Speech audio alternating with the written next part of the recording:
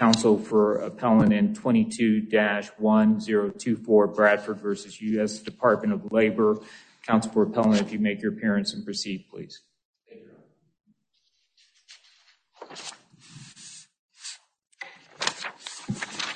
Good morning, and may it please the court.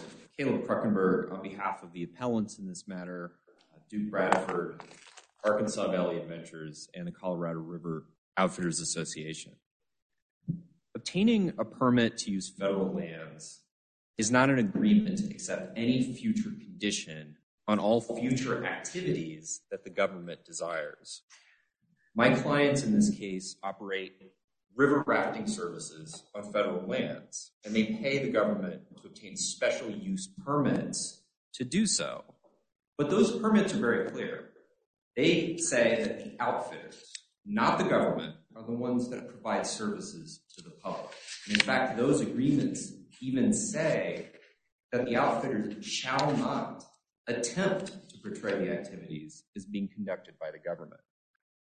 But the Department of Labor has now claimed the authority under the Federal Procurement Act to require those same outfitters to abide by a new minimum wage rule for all of their activities, even those that do not occur on federal lands. But the Procurement Act can't be stretched that far. And we have at least three different reasons why the rule is invalid. The first, and I think most obvious, is that the Procurement Act does not allow rulemaking concerning non-procurement activities that do not involve the federal government. The special use permits, as I discussed, they don't relate to the statutory elements of the Procurement Act for procuring and supplying non-personal services by the federal government. None of those conditions are present. Second, the rule is not necessary for an economic and efficient system of procurement. As a prior administration even recognized, when you use a wage rule like this against outfitters or against this segment of the population, it's not economical. It raises prices and it causes negative employment impacts for these same companies. There are two things embedded in number two. One, whose judgment is it? What is economical and efficient? I mean, the way you expressed it, that would suggest your clients are making that judgment. That's not a judgment that's vested in them to make, is it?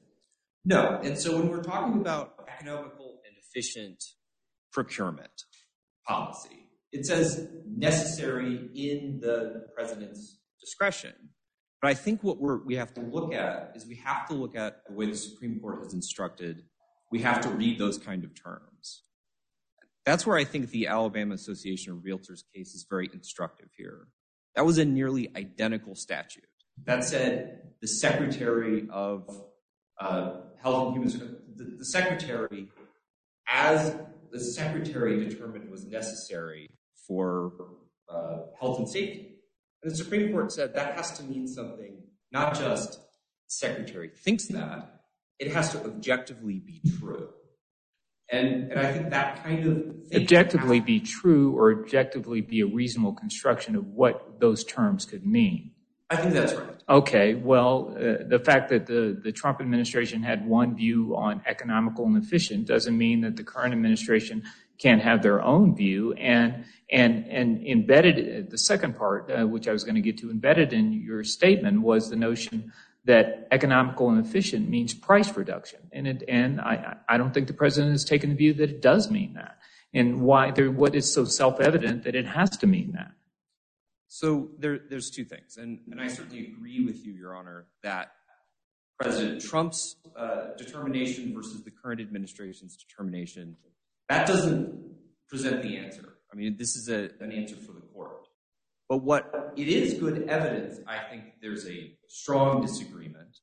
And I think what you can look at is the regulation itself, the evidence that's presented by the department. And when we look at it specifically with respect to outfitters and guides, which they call non-procurement contractors, they don't point to cost savings.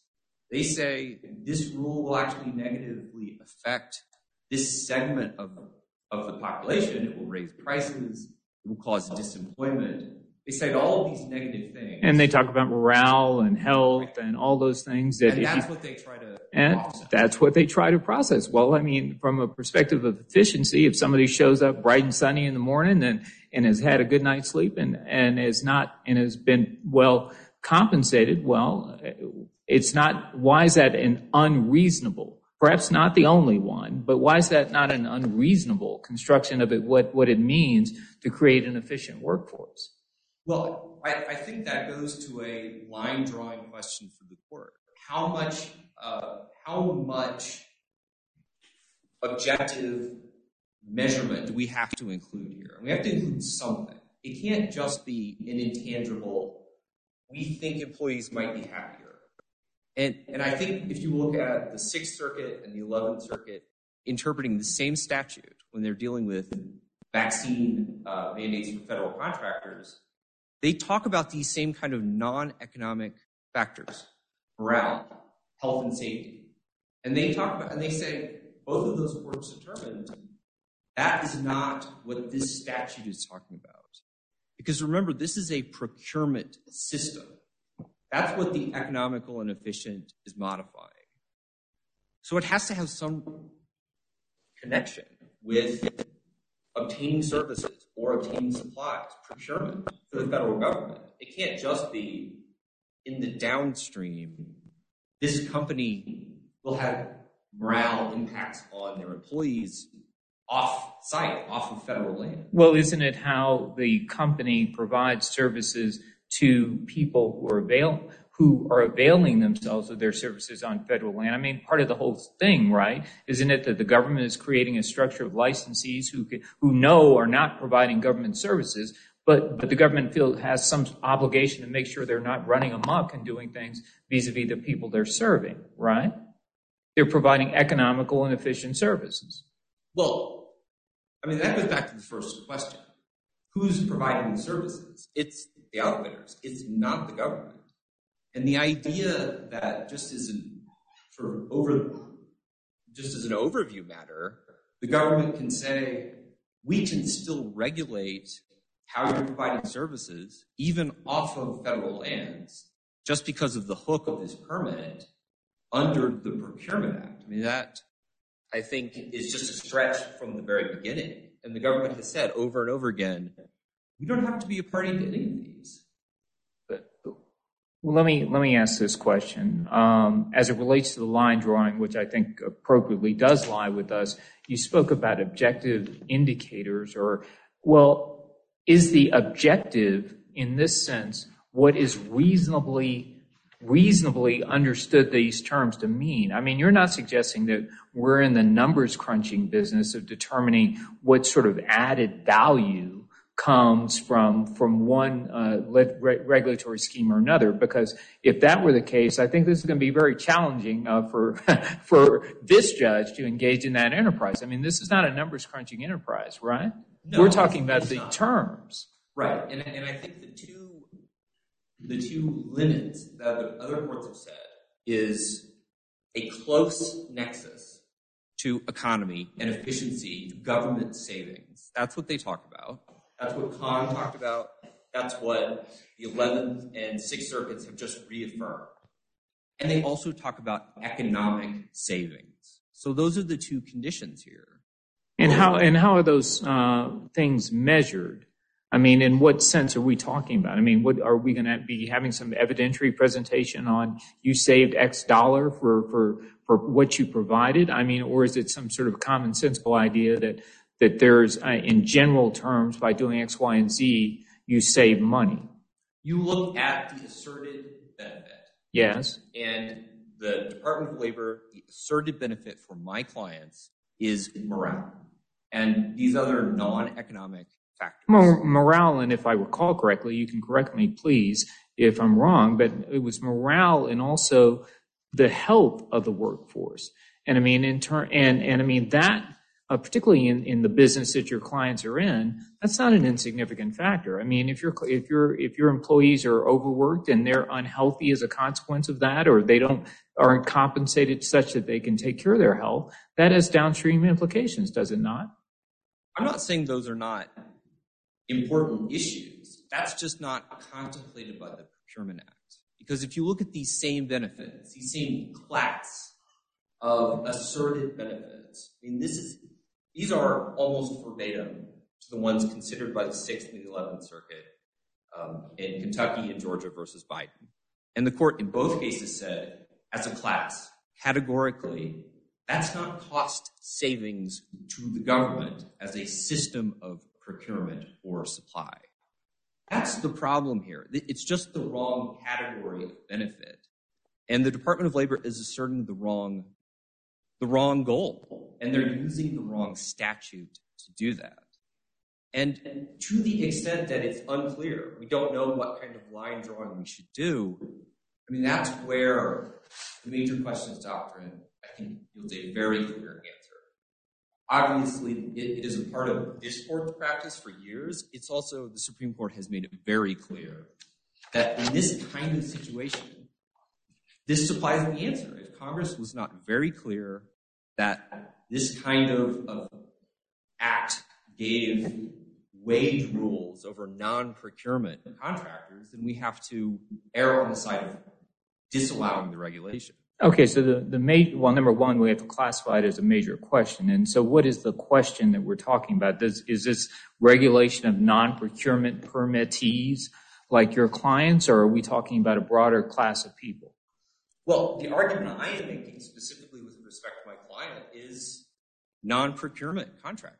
And that they they form a major question, the regulation or not of those individuals. Well, for the major questions, we look at the rule itself.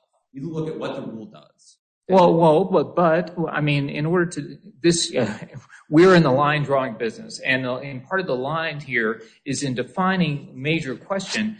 If I recall correctly, that goes towards the sort of broader. Well, it goes towards the impact writ large of this regulatory step. Well, if that's true, and I think there was a figure like $1.7 billion talked about in this case, well, that related to all contractors. And therefore that creates a mismatch, because if we're talking about the major question being here related to the non-procurement permittees, what's the dollar figure attached to them? And if that dollar figure is nowhere near this $1.7 billion, then it really sort of changes our view of whether this is really major or not, does it not? What I would say to that is, I think the initial question is, does the Procurement Act allow a wage rule against anyone? And I think there is a negative, that is not the case. I don't think that can be justifiable. But that's the major question. Wage rule against anyone? Well, against any procurement or non-procurement. May I interrupt just a minute? You've only got a minute and 50 seconds left. But I have real doubts about whether the Procurement Act applies, because I'm not sure the government procures anything here. But I'd like to have you just spend 30 seconds on the government's implied powers argument that they have an inherent power to regulate this kind of stuff. Just, you've got such little time now. Just give me conclusions. I don't want to cross-examine you about it. I just want to hear 30 seconds of that argument. Well, Your Honor, I was just pointing to the D.C. Circuit's decision in Mendoza versus Perez and Allball, both of those. This is not a housekeeping rule for internal government administration. I mean, this very clearly has impacts far outside of internal agencies, including my clients. And there's testimony in the record. I think that is just a sort of nonsensical argument to try to avoid the fact that this is very clearly a rule of general applicability. And Your Honors, I would like to reserve my remaining time for rebuttal if that's... Yes, that's fine. Thank you, Your Honor.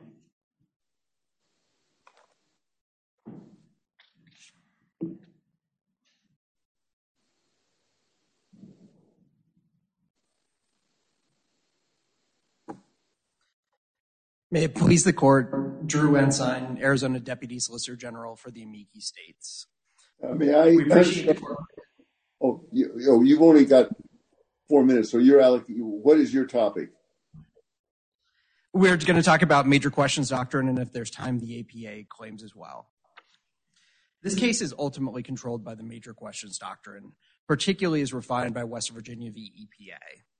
The United States defense overwhelmingly relied on the proposition that no such doctrine exists at all, so much so that they put it in scare quotes all 3 times they referred to it.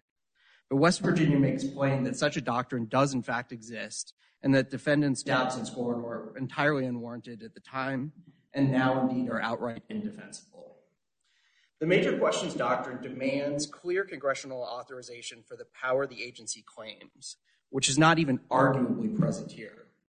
The central question thus becomes whether the authority to regulate wages for fully 1/5 of the U.S. workforce is a major question. And to ask that question is effectively to answer it. That is precisely the sort of issue of, quote, regulatory power over a significant portion of the American economy, end quote, that West Virginia makes plain is a major question. 1/5 of the workforce being defined as what? Who are we talking about? That's ultimately the scope of that's everyone that the federal government claims is within their power under the Federal Procurement Act. That's what the Sixth Circuit has estimated, that the scope of the regulatory power that's being asserted over, contractors ultimately affects. Well, hence, and is that scope correlated with the $1.7 billion that we're talking about in this case? No, Your Honor, but I think the actual major question under West Virginia is clear that it's the scope of the authority claim. So what West Virginia says is the relevant question is, quote, the breadth of the authority that the agency has asserted, end quote, and that's at 2608. Here, the source of the authority to regulate wages or to revoke the outdoor recreational exception is just yet another manifestation of defendants' asserted plenary power to regulate wages for 1/5 of the economy as long as they're willing to concurrently mouth the words efficiency and economy.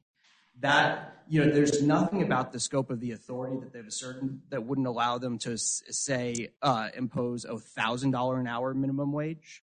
And so, well, is it West Virginia that determines that we are not looking at the scope of authority question as focusing on the non-procurement permittees? In other words, the clients of counsel, party counsel in this case, are not the entire workforce, and they're not that full scope of the workforce that would be regulated. And so why aren't we just focused on that group of people?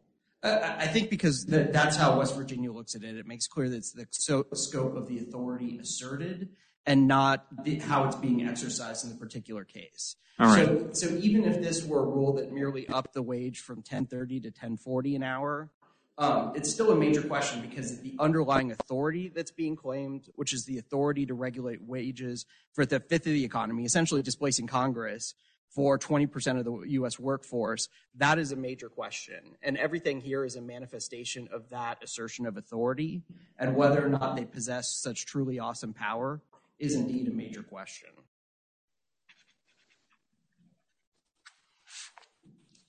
Turning to the APA issues, the rule is also independently invalid if the APA applies because the Department of Labor admits that it did not consider alternatives to a $15 an hour minimum wage or to not repealing the outdoor exception. That refusal plainly violates the APA because there's no just following orders exception to it. So the dispositive question is whether the APA applies, and the D.C. Circuit's decision in Chamber of Commerce makes clear that it does. It says that the existence of a presidential executive order hardly seems to insulate defendants' actions from judicial review under the APA.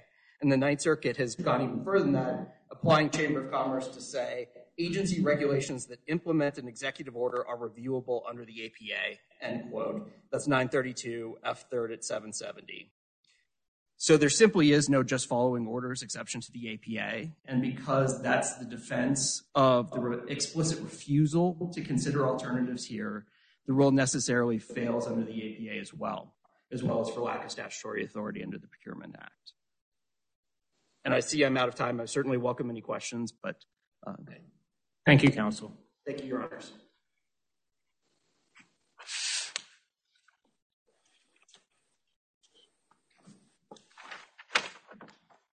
Good morning, Your Honor. May it please the Court, Daniel Link for the federal government. The Federal Property and Administrative Services Act, or FPASA, confirms... Could you get the microphone, please? Confirms the President's authority to issue directives. Is that better? Better to executive branch agencies.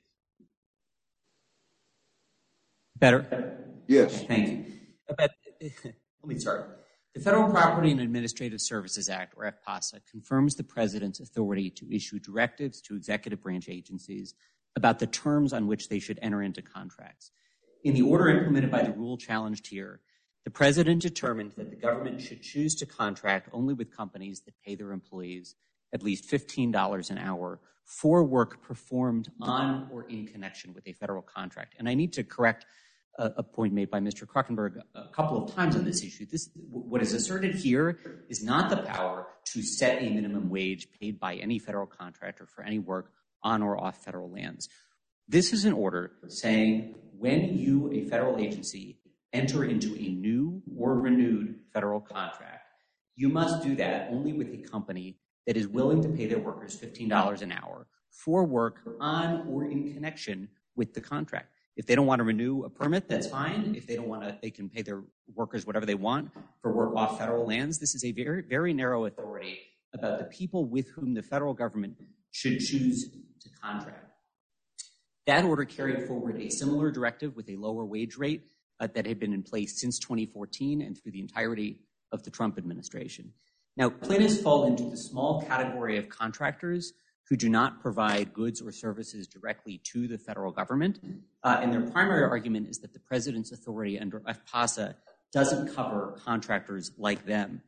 But that ignores the statutory text, which articulates the objective of the statute to include, quote, an economical and efficient system for procuring and supplying property and non-personal services and performing... What is the government procuring? That's what I'm confused about. What is the government procuring? The government isn't itself getting any guiding services. The government is merely enabling guiding services to be procured by other private individuals. We certainly agree, Your Honor, the government, as to this particular group of contractors, the government's not procuring anything. What's at issue here is the word supplying. When a contractor provides services... The question what? What is the word you're talking about? Is supplying. So the statute says procuring and supplying property and non-personal. The government is not supplying anything either. I mean, I just have trouble with both of those words. Your Honor, the government, we think, is supplying recreational services here in the following sense. They're not. No, when somebody wants to hire a guide, they're not going to the government and say, supply the guide to me, please. They're going right to the guide. Very much agreed, Your Honor, but the statute refers to a system for, among other things, supplying non-personal services. So the way we think about it is this. These are federal lands. The federal government has an interest in people being able to recreate on these lands and in people who provide recreational services. Well, there's no doubt the federal government has an interest. I don't doubt that at all. But my question is, I just have trouble applying the Procurement Act here, period. Because I don't think they supply services, and I don't think they procure services. So, Your Honor, the reason we think this is it's natural to think the government supplying services here is if you start from the premise that these are federal lands, the government wants people to be able to use these lands. It has various choices about how it's going to go about doing it. It could supply those services by having federal employees lead rafting trips, or it could choose to do what it's done here, which is say we're going to enter into agreements with private companies who will pay us a share of their revenues in exchange for the privilege to lead rafting trips on these lands. The government has made the second choice. That doesn't change the fact that what the government is doing here, that this is a system for supplying non-personal services, even if the government, by virtue of the choice I just described, is not the one leading the raft trips. And, I think the key point, Your Honor, is that... the government is not supplying rafting services. The government is allowing other private people to supply them. So you are saying, I guess, that means the government indirectly is supplying those services. Or at least that's right, Your Honor. And the government is enabling their supply. Yes, with the key point, Your Honor, that this is federal land. So it's not that anytime the government enables anybody to do anything, the government is sort of doing it or supplying it. I think it's just crucial to regard this within the context of this is federal land. The federal government has a system for making these services available on the federal land, and this is the way they've chosen to do it, as opposed to by providing those services themselves. And crucially, under plaintiff's view, the word supplying doesn't have any meaning. Plaintiff's view is this statute is limited to contractors who provide goods or services directly to the federal government, but that's procuring. The plaintiffs have no satisfactory explanation of what the word supplying means under their view of the statute. Every example they give proves the point. They say, for example, if the federal government runs a campground and it hires somebody to, help it run the campground, to provide food services or clean the latrines or something, that's supplying. But what the federal government is doing in that example is it's paying that company, it's procuring that company's services to do the cooking or the cleaning or whatever else.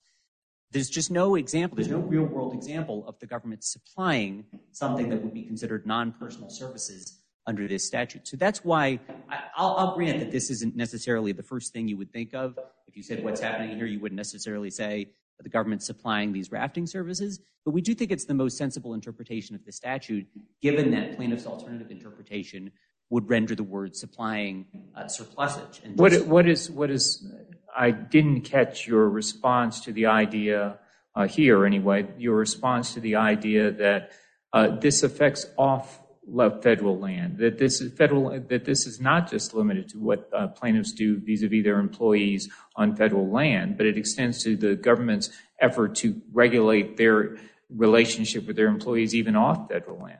With respect, Your Honor, it's just not right. I mean, this rule tells federal agencies when you have new or renewed contracts, you must include in those contracts a clause that says the contractor must pay their employees $15 an hour for work performed on or in connection with the federal contract. Now, as to federal land, the person who's at AVA's headquarters taking reservations is performing work in connection with a federal contract. And if that person does it for more than 20% of their time under this rule, that they must be paid, $15 an hour for those hours. But they don't have to be paid $15 an hour for the work they spend, for the time they spend booking other trips.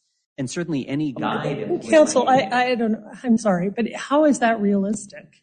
How would you pay the raft guides $15 an hour? Are you suggesting while they're in the part of the river that is covered by federal land, and then when they're not on federal land, they can pay anything that they want or within other laws? I am not sure how you're parsing that. So, Your Honor, there may be some tricky application scenarios. I don't think they're presented here. I think AVA's trips that we're talking about, the ones covered by this permit, are all sort of on the Eagle River within BLM land. Possibly I'm wrong about that. But as a matter of concept, nothing is being regulated here, first of all. This is an exercise of proprietary authority.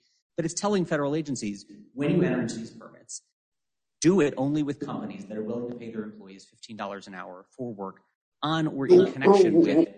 What if a contractor says, okay, we're willing to pay $15 an hour for that stretch of the river on federal land, but the stretch off the federal land, we're not going to pay $15 an hour. This is apropos of Judge Ide's comment, which I'm intrigued about. Would that pass muster or not? Your Honor, I actually don't know the answer to the question about how the Department of Labor, in applying this rule, would think about that exact scenario, a raft trip partly on federal land and partly not. But in terms of the assertion of authority here, in terms of what this rule does, this is absolutely not an exercise. It's not an exercise of regulatory power, period. It's certainly not, as plaintiff's counsel described it, an exercise of the power to regulate, a fifth of the federal economy. In any event, you earlier said, I think, that these contractors, there's no indication, or that there is affirmative indication maybe, that their permits and their rafting would be entirely on federal land. So that's a question for a different day. Is that right? Or will we discover in the record that this only involves rafting trips entirely on federal land, so we don't need to address the other issue today? I mean, certainly AVA leads lots of different trips on and off federal land. I think as to the question whether the particular, we're talking here, the permit that they had to renew in March 2022, the one that contains this, well, I guess it doesn't contain this provision because the enforcement of the rule was enjoined pending this appeal, but I don't think they have any contract actually that contains this provision, but that was the basis of their standing. And so as to whether the trips they conduct on the Eagle River also, go on non-BLM land, I just don't know the answer to. Plaintiffs' counsel may. But in terms of the assertion of authority here, in terms of what this rule does, this is an assertion of authority limited to entering into contracts with companies that are willing to pay workers $15 an hour for work on or in connection with the federal contract. It's much more limited than plaintiffs' counsel or their amici have suggested. Well, what about amici's suggestion that it does relate to 1/5 of the workforce, and that at play here is the scope of the asserted authority, the authority to regulate and impose, essentially require in contractual relationships the imposition of a minimum wage. Why isn't that correct here? So, Your Honor, I think the major questions doctrine doesn't shed light on this case for several different reasons before you even get to the question of how big is this rule. Before you get to those several questions, answer that specific question so that it's clear to me what the answer is to that. Well, Your Honor, I think the answer to the several questions is this case just doesn't implicate a question about what would happen if an agency tried to regulate the wages of 1/5 of the U.S. economy. The basic reason the major questions doctrine is inapplicable is that that's a doctrine about assertions of regulatory power with vast economic effects. This isn't an assertion of regulatory power at all. This is a directive to federal agencies that when they are entering into contracts, they should do it with companies that are willing to pay a minimum wage, not do it with companies that are not. That's not an exercise of regulatory power. Why is it not, since DOL issued a regulation, did it not, to implement that directive? It may be called a regulation, but, Your Honor, there is a distinction between regulatory and proprietary authority. If you look at Perkins versus Lukens Coal, the Supreme Court's decision addressing the Public Contracts Act, which requires the payment of prevailing wage to certain contractors, the Supreme Court said that did not represent an exercise by Congress of regulatory power because, quote, Congress did no more than instruct its agents to fix the terms and conditions under which the government will permit goods to be sold to it. It's really a crucial distinction. There's also this is not an assertion of power based on a cryptic delegation of authority. The terms of the Procurement Act, the delegation of power to the president to prescribe policies and directives is quite broad on its face. There's no concern about political accountability when delegating authority to the president himself. The statute is bolstering inherent constitutional powers of the president. And that all brings us then to the question of whether this is even if all of that weren't true, whether the matter before the court is one of vast economic or political significance.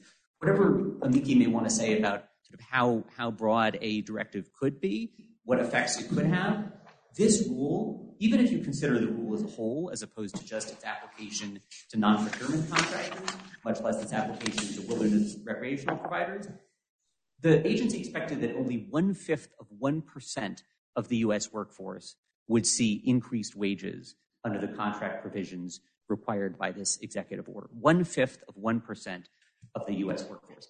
That's by comparison with, the recent Supreme Court decision about the OSHA vaccine or test rule, which was going to affect more than half the U.S. workforce. I mean, this is far, far from anything the Supreme Court has regarded as as an exercise of regulatory authority, with vast economic and political effects. Is that same reasoning, as it relates to this not being an exercise of regulatory authority, does that same reasoning bleed into why there is not an APA problem here relative to the DOL's promulgation of the regulation or not? In other words, their argument is that there is an APA problem because there were not alternatives considered to the $15 minimum wage that the president directed. I think that's a distinct issue, Your Honor. I don't think it relates to the... All right, then. Well, give me your response to their argument there. So this court has explained in New Mexico Health Connections versus HHS that, quote, the APA's requirement that an agency explain its decision applies when the agency exercises its discretion, not where there was no exercise of discretion to explain. The agency here in this rule, the agency had discretion on certain points.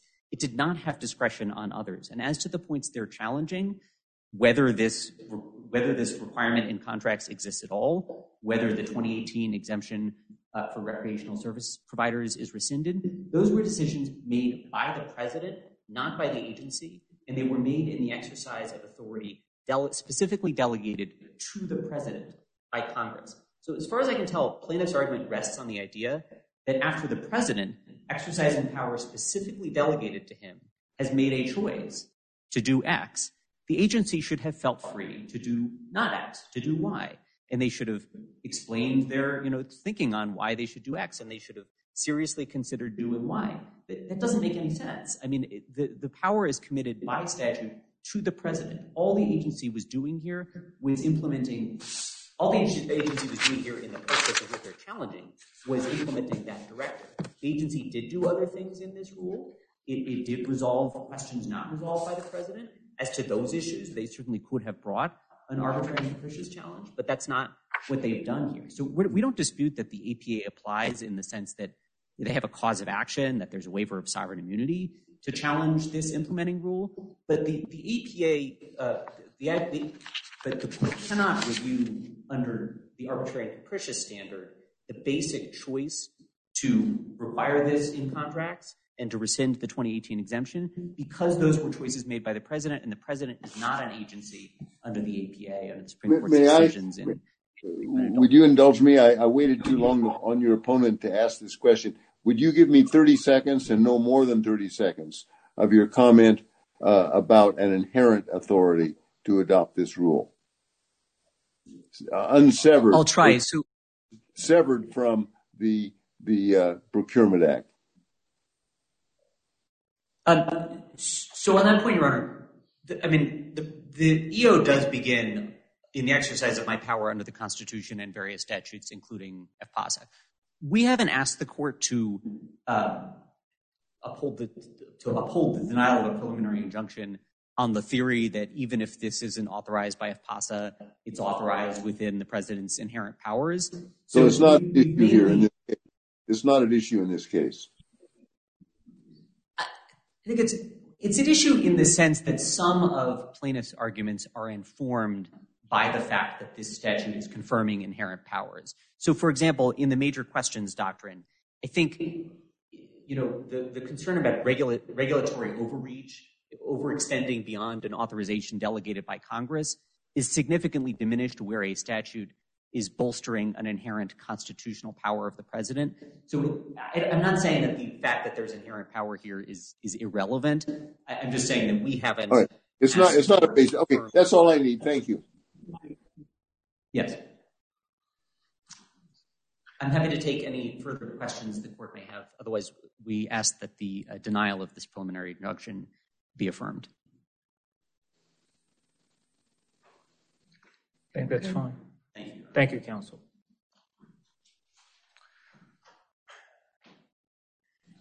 Round that out to a full minute, please, and then we'll go from there.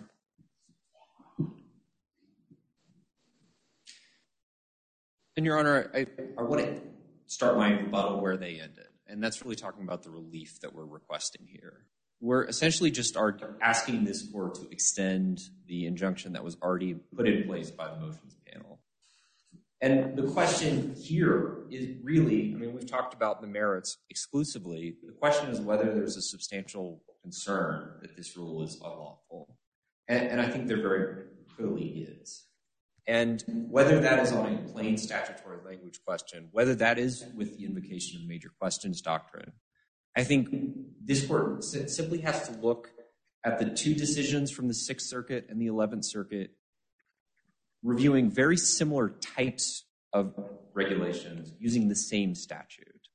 And no matter how you slice it, whether it's plain statutory text or resorting to the major questions doctrine, this goes too far. And there are approximately 40,000 firms, just like my clients, that are non-procurement, that are seeking relief.